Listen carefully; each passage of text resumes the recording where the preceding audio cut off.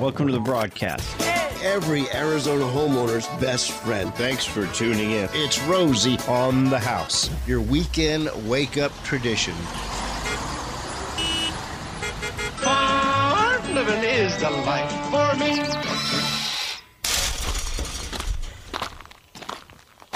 Come on around back, Arizona. It's Saturday morning, 8 o'clock, the outdoor living hour of Rosie on the House, your Saturday morning tradition since 1988.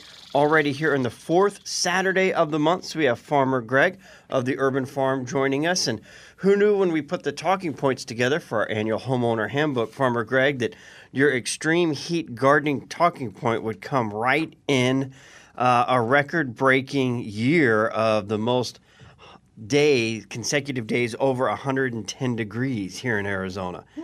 I promise, I didn't plan it this way. Well, for next year, why don't you say something like unusually cool summer gardening tips or something like that? Right. We can do that. Well, you couldn't have picked a better topic for a better time. Where are we going to get started today? All right. Well, first of all, I want to talk about the three big ways that people kill their plants. And I give a class, 3 ways to kill your fruit trees. And people kind of look at me funny, like, well, why would I want to kill my fruit trees? Well, it's not really about killing them. It's about making sure that we don't kill them. And it looks like this. If you're planting your trees, plants, gardens, if you're planting anything, if you're putting your chicken coop in and you're putting it in a hot microclimate, in a hot space in your yard, and what makes that space hot is gravel, dirt, block walls, concrete patios, no shade. If you're putting them there, they will struggle. And we have to do extra work to make sure that we fix that. The other thing, the number 2 thing, 3 ways to kill your trees, is leave the ground bare. Just leave dirt or gravel on the ground. We never want to do that. And then the third challenge that we have around keeping our plants alive is this thing called drip irrigation, especially on fruit trees and really any trees. And if you're just putting one drip emitter on the tree, then the tree is probably in trouble. Usually what happens is when they plant that tree, drip emitter goes right next to the trunk. And as the tree grows, the drip emitter doesn't move. So all that water for 3 minutes a day is going right next to the trunk and not doing the tree any good. So those are the 3 big things we're going to talk about today. And it's hard when somebody asks you about your watering schedule or tells you their watering schedule, and you just like, you know, and they're so proud of what they have and everything. And, you know, how do you tell them? I'll give you an example. We're at 4th of July. And a friend of the family's there. And somewhere along the way, I got designated as the apple pie baker. I'm not a baker, but I planted apples 10 years ago. And they're still good right up through the 4th of July on the Anna apples. So, I mean, what are you going to do? You got to bake apple pie for 4th of July. Why not? I have the apples. And so they're asking about what kind of orchard and this and that. She's like, you know, I've got these citrus and they're doing great. I water them for 30 minutes twice a week. And is it working? I said, are they bearing fruit? She goes, well, I don't know. I don't really eat them. Well, I guess if you're not growing it to eat it, then I won't say anything. But I'm like, wow, 30 minutes twice a week. Right. I know that's somewhere on your talking point on ways to kill your trees somewhere here. Yeah, overwatering. The problem with overwatering a tree and underwatering a tree is that the damage looks the same. So often what happens is people will be watering their trees. I get this every other day for 30 minutes, and that's way too much water because the trees have to dry out in between. And when you're doing that, they'll reach out to me and they'll say, hey, my tree is drooping. Well, then their tree is drooping. What do you automatically assume? They need more water. So you add more. So yeah, paying attention to the watering. is really important. And while we're on watering, let's just talk through that process. I suggest that people water their fruit trees once a month in the winter, and this could be really any trees and any bushes, once a month in the winter, twice a month in the summer, with a caveat.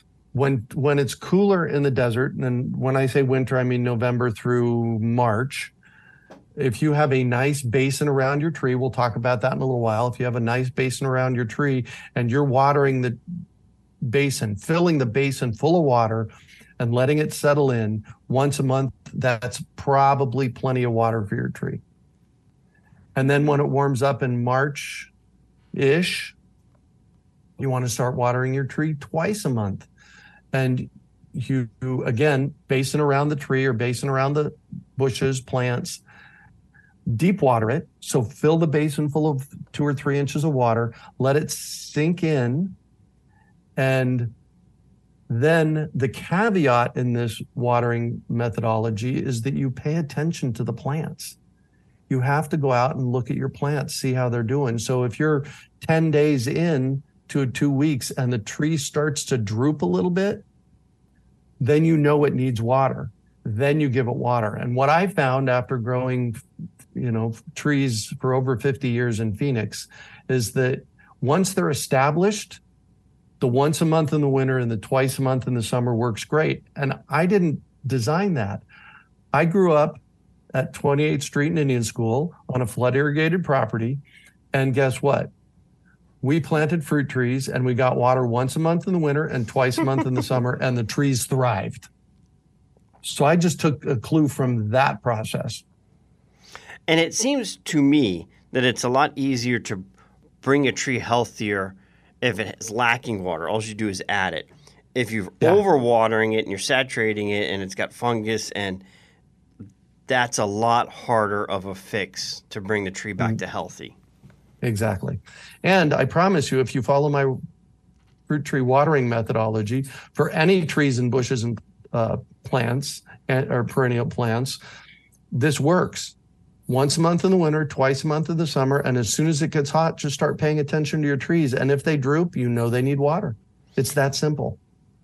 Very good. And making sure, I know you're not a huge fan of drip irrigation, the amount of emitters, the time it's on, the deepness, but, the time that you run the irrigation depends on how much water your irrigation system is putting on at any one point. Exactly. So let's talk about that. Single drip emitters on a tree is a sure failure if you have one drip emitter on there. We have something in our fruit tree program we call a drip ring. It has 20 half-gallon per hour drip emitters on it. So it's putting out 10 gallons an hour. And it's a circle, and it goes in the basin.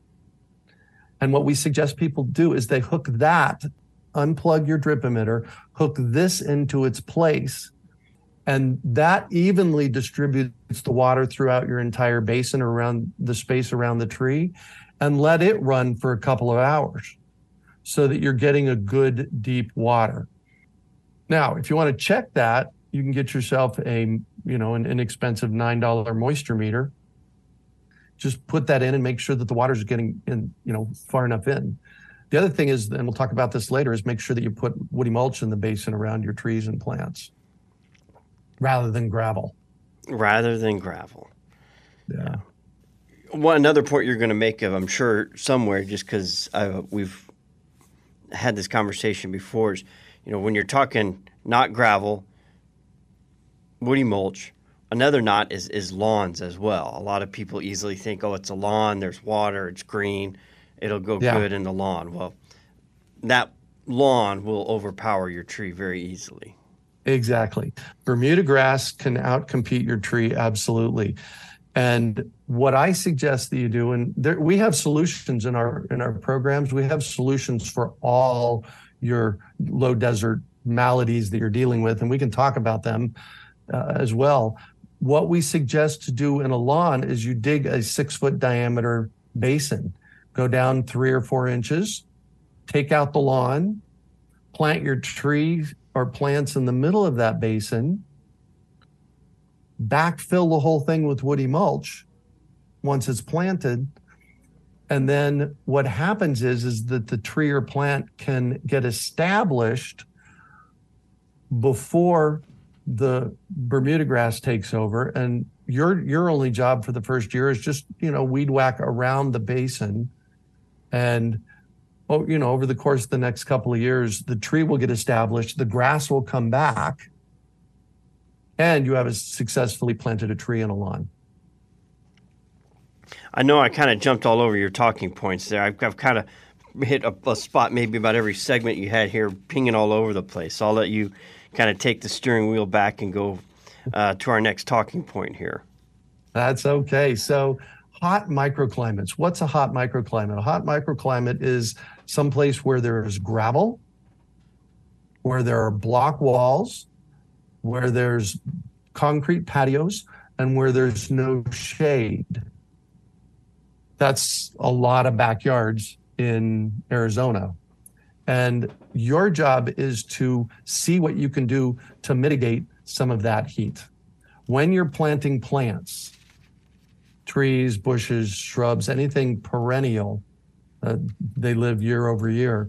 When you're planting them, you want to make sure that you plant them correctly per our instructions. Correctly means that you add 60% planting mix, 40% native dirt. You mix that in a wheelbarrow.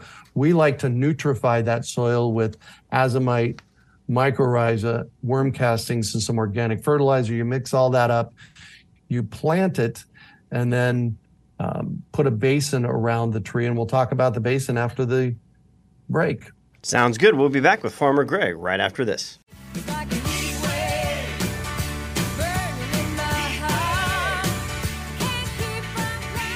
Talking through extreme heat gardening this Saturday morning with Farmer Greg, and we were just getting into a conversation about basins and how to properly treat the ground around your trees. Yeah, and really how to treat your ground in your backyard and front yard. When I do garden consults, I do garden consults with people virtually, so over Zoom or over the phone.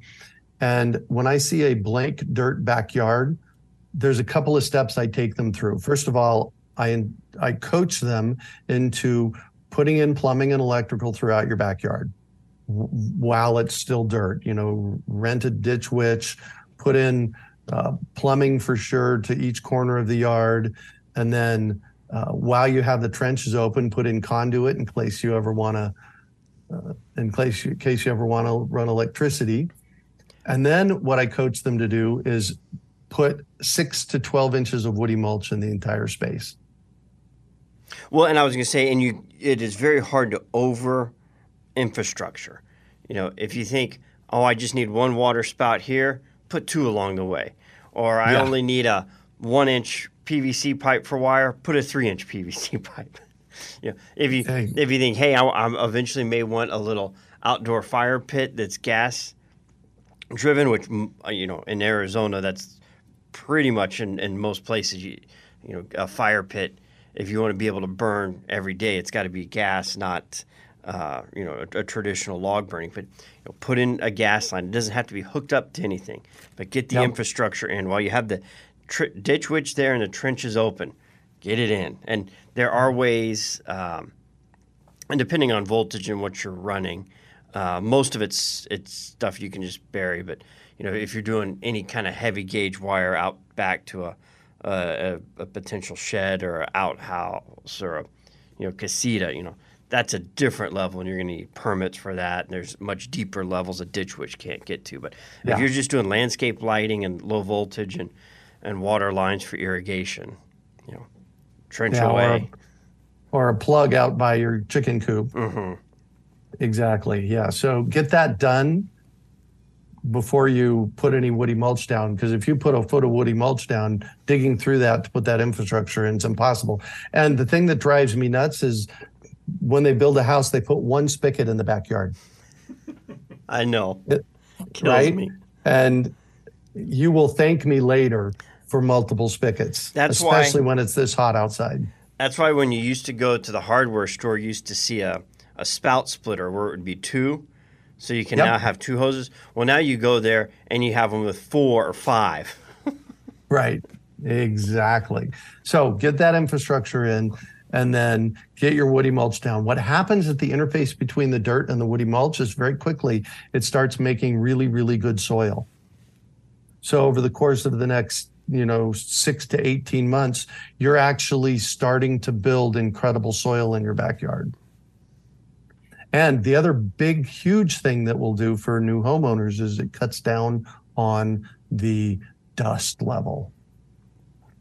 And you don't have to do anything to start that great soil from developing. You just set it there and let nature start doing its thing. Exactly. I was out at a client 4 or 5 years ago, and they had put 2 feet of woody mulch in their backyard per my instructions. And it had been there for almost a year. And I was there in February, and we hadn't gotten any rain since November. So what's that, 5 months? And I asked him for a shovel, and I dug down 8 inches, and it was wet. And I asked him if he was watering it down there, watering the woody mulch. And he said, nope, that's just from our last rain. So it acts like a sponge as well. So let's go back to where we started this segment, and that's the basins around the tree. And I talk about creating healthy soil and creating basins around your trees as often as I can, because those are the 2 biggest things you can do for the success of your trees and plants. So when you plant your tree, you put it in a 6-foot diameter circle, put it in the middle, put the tree up on a little bit of a mound so it comes up, the root flare comes up a couple inches above grade, and then you backfill the whole thing with 6 inches of woody mulch. That is the first thing for extreme heat tree care that we want to make sure that we do, is get your woody mulch in. Get your tree planted with all the nutrients in there so it has the nutrients to thrive and the insulation and sponge on top to hold on to the water and create healthy soil. Then the next thing I want you to do in that basin is I want you to plant either cowpeas, which we give away cowpeas for free with our fruit tree program. When you get fruit trees from fruittrees.org, we give you free cowpea seeds. And a cowpea is a bean that loves the heat, so loves the heat. It thrives in 115 degrees. And what it does is it creates a green cover mulch growing on top, and that keeps the heat down. In 2017, in the summertime, I went out front. I used one of those heat meters, and I measured the ground temperature in the front yard on middle of August. It was 150 degrees at ground level. Underneath my cowpeas and sweet potatoes, that's the other thing you can plant is sweet potatoes, 89 degrees. That's the difference between your plants and trees making it and them not making it. Sweet potatoes are great. I'm not sure I'm familiar with cowpeas. Can you eat those? Oh, yeah. So it's an edible that you can eat sweet potatoes, you bet. It's an edible that thrives in the heat. Yep, absolutely. That is extreme heat gardening. More with Farmer Greg here at Rosie on the House right after this.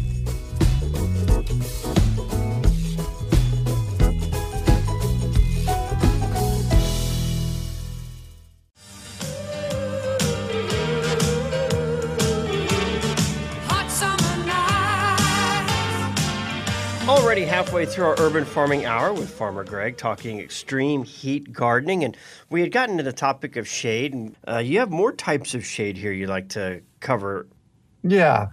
So a lot of the shade that we talk about is around fruit trees, and we've covered that stuff. Let's talk about in your garden and having some kind of shade, because you don't want to grow cowpeas and sweet potatoes in your garden unless you're growing cowpeas and sweet potatoes, because that's what you're growing. But for a ground cover, you don't want those in your garden because they grow so voraciously, they'll take over everything. So we suggest using maybe straw. You can get straw at a feed store and put that on top. That'll add a buffer layer. So that's a natural way you can do it. And then there's paid for shade. And I did this at the urban farm where you know, go to the local hardware store or Costco and you buy shade sails. You're actually putting up some kind of shade cover over your plants. It's generally that's a little more expensive than planting a tree, but that gives you, you know, at least some control over shading parts of your garden.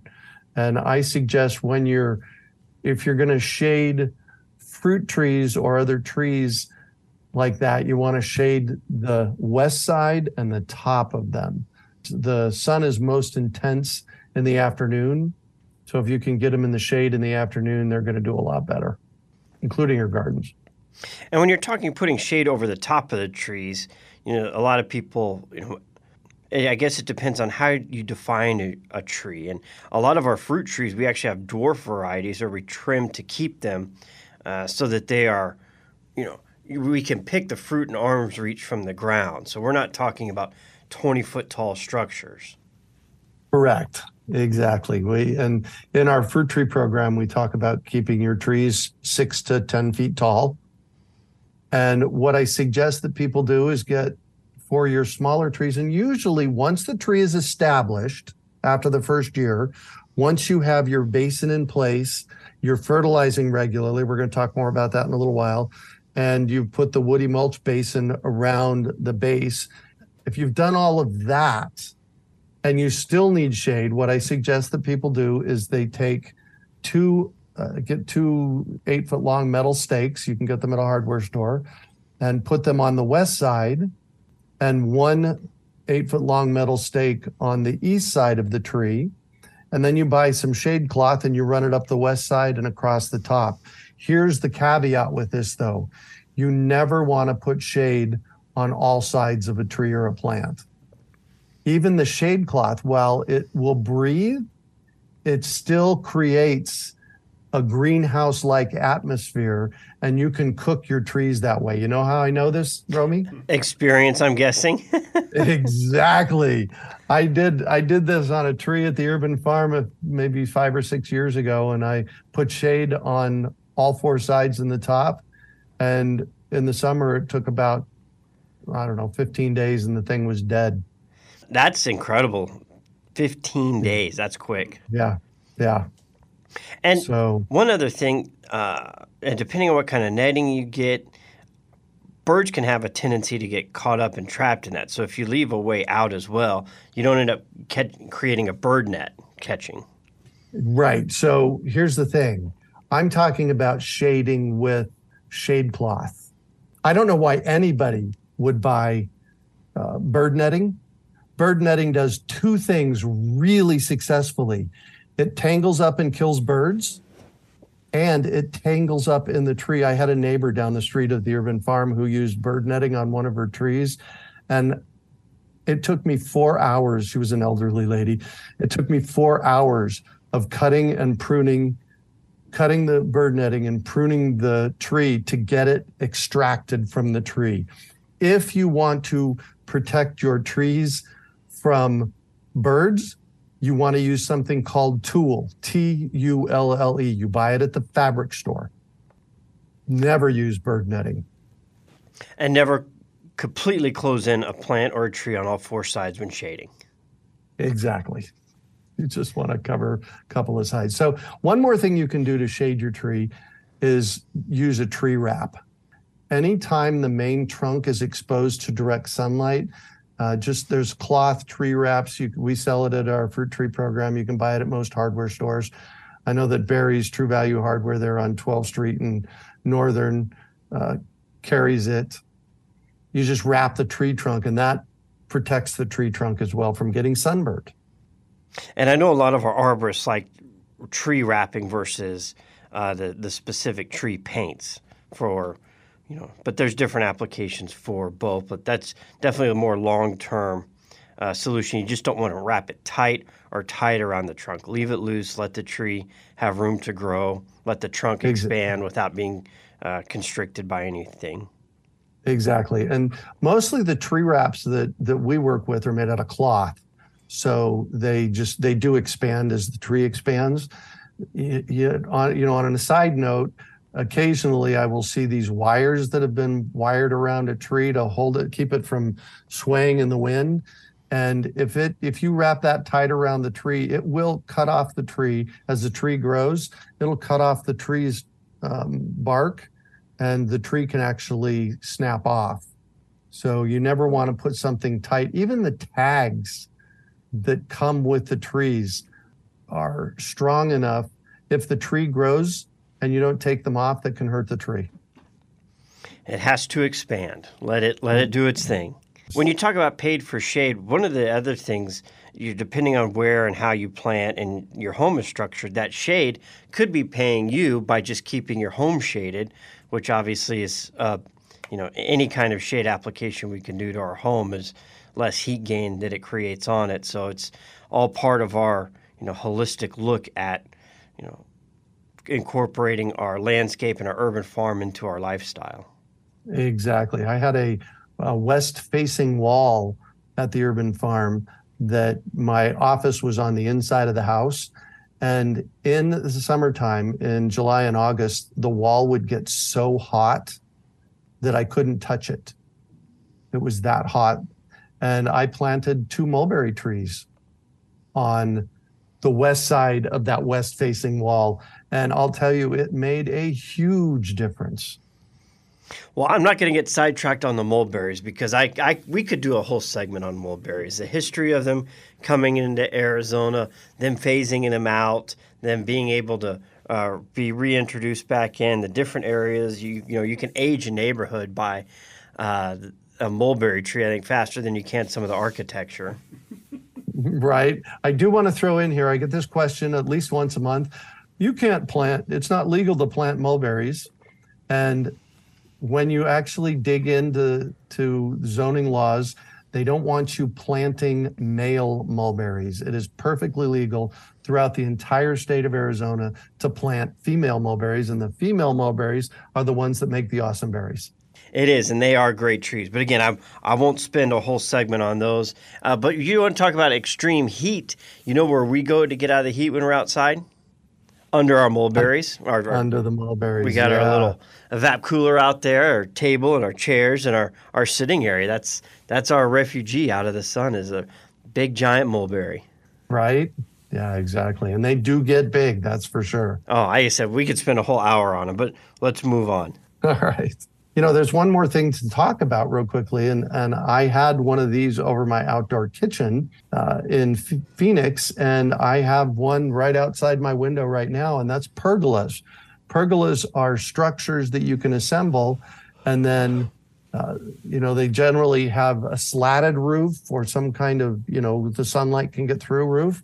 And then in Phoenix, I used to grow grapes up over my pergola out over the patio in Phoenix. And here I'm growing some grapes and some scarlet runner beans over my pergola. So you can actually grow things, grow them up over, and that creates an outdoor shaded area, kind of like the mulberry you were just talking about.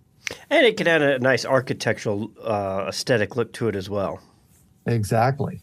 Find shade. I guess that's a whole takeaway of this last segment and a half. Whether it's paid for or planted, make your shade. Yeah, put that shade in place. That is for sure. All right, well, let's get on to fertilizer because that's another important element, and, no shortage of need right now, but it's, this kind of heat and over-fertilizing, you could very easily burn your plant. I bet you could do it. You could kill a tree in less than 15 days with fertilizer if you tried hard enough. Well, yeah, and it depends how you're fertilizing it, that's for sure. And so we start the fertilizing process when we plant the tree. I mentioned this earlier, dig your square hole, take 60% planting mix, 40% native soil, 2 ounces of mycorrhiza, 2 pounds of azomite, 2 pounds of worm castings, and 2 pounds of organic fertilizer. All of those are slow release. You mix them up in the hole and you plant your tree. Put your basin around the tree. That's your first layer of getting fertilizer to the tree. And that really makes the trees strong and more resilient to the heat that we're having. Now, if you haven't done that, trees already in the ground, what do? First of all, we highly suggest that you fertilize with an organic fertilizer, and you fertilize a granular fertilizer on Valentine's Day, Tax Day, Memorial Day, and Labor Day. So every 2 months during the growing season. Trees and plants, they need to eat every day. We don't need to feed them every day, but we need to set them up for success. And when you're putting a slow release organic fertilizer out for them, that helps them be successful long term. So that's the first place to go. Go ahead. And this is just something you spread across the top of the soil. Yes. Yeah. And what we suggest for trees, however, for your gardens, you can put it on top and water it in. What we suggest for trees is you get a shovel, and in the drip, underneath the drip line of the tree, that's basically if the sun was straight up overhead, shining down, the drip line is the place that would be shaded. You take a shovel and you stick it in the ground 5 or 6 or 7 inches, rock the shovel back and forth, pour the organic fertilizer in that hole, cover it up, and water it in. That way you're getting the fertilizer to the root zone of the tree, especially if you have your woody mulch basin. The fertilizer has to go through all that woody mulch. The other thing is most organic fertilizers smell like fish, and your dogs will love it. They roll in it, so on and so on and so on. So getting the fertilizer down to the root zone is really important. All right. When we get back, I'm going to have you bring up foliar feeding that we talked about. It's been, I think, probably about 18 months since we had your guest on, but it's a great topic, and it's right on track with fertilizing. Final segment with Farmer Greg right after this.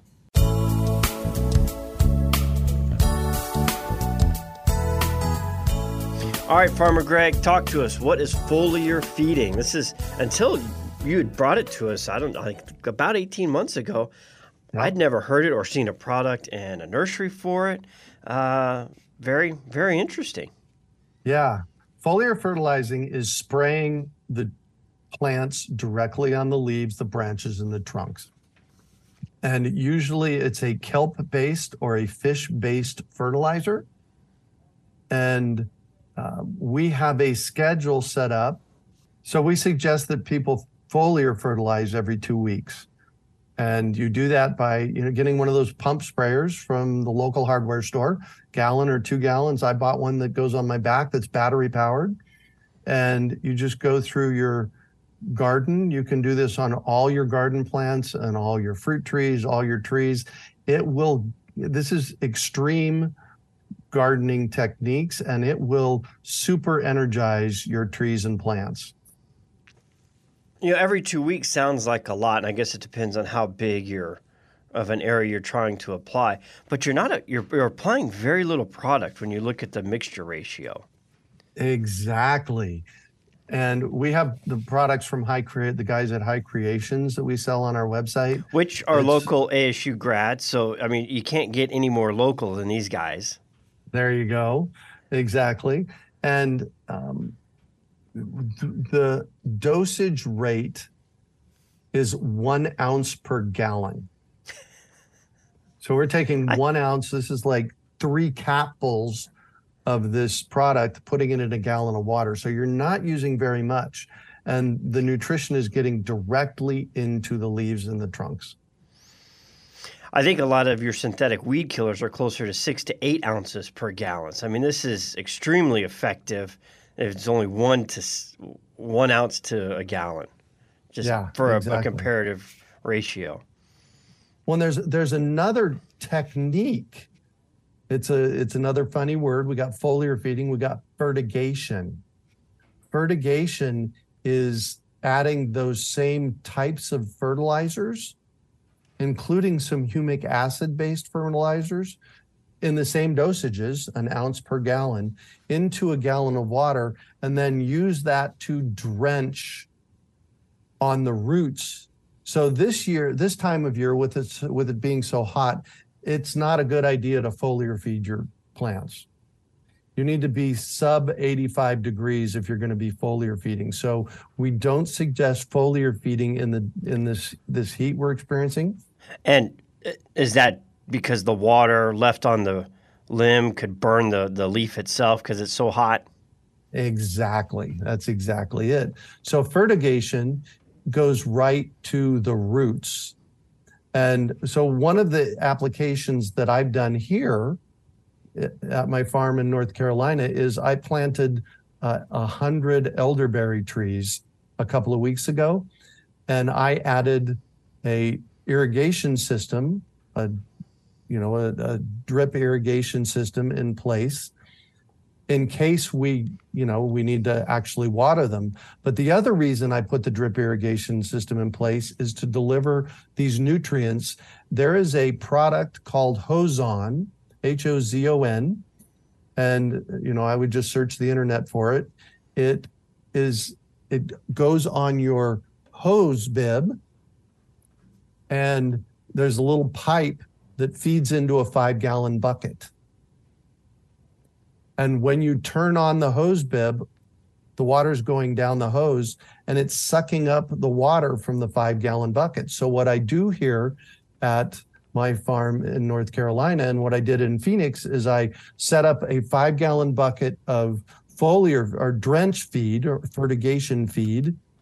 And that's 5 gallons with 5 ounces of fish fertilizer in it. I put the Hozon connection on the bucket, and as the water goes through the drip irrigation system, it's pulling those nutrients out of the 5-gallon bucket and delivering it to each one of the trees. So that's another way you can fertigate your plants. And there's actually full systems called fertigation systems that you can buy and add to your irrigation systems that will hook up nutrition right into your irrigation system. And what I like about that, and I've talked about, when I go on in my next major undergo for infrastructure and build out for our property, is to put that in. And it gives you a little, you don't always have to have fertilizer in there, but if you do, it gives it at such a small increments, but it gives it every time you water. So as long as you just remember to fill that up, you never have to go worry about fertilizing at any time. I mean, I love the concept. It's on my wish list. Yes, exactly. It makes getting nutrients to your plants super easy. And remember, and I've started saying this recently, your plants, just like we do, they need to eat every day. We need to set up success systems to make that happen. Because the more nutrient dense the trees are, the plants are, the more resilient they're going to be from this extreme heat. And extreme heat we have had, again, this is record-breaking consecutive days over 110 degrees, and we're doing what we can here at Rosie on the House with Farmer Greg to help you get through it with your urban farm, your landscape, and plants and garden. And Farmer Greg, tell us about your podcast real quick where people could follow along and get weekly updates. Oh, thank you. So starting 7.5 years ago, I started the Urban Farm Podcast. You can find it at urbanfarmpodcast.com. And it's mostly interviews. I bring in people that are doing cool things around gardening and farming, and we have them share their stories. And that's the website for that? urbanfarmpodcast.com. Very good. All right, well, we look forward to talking to you in August, the fourth Saturday of the month. That will be the 19th, talking desert fruit trees as we get ready for our planting season. Nice. Love it.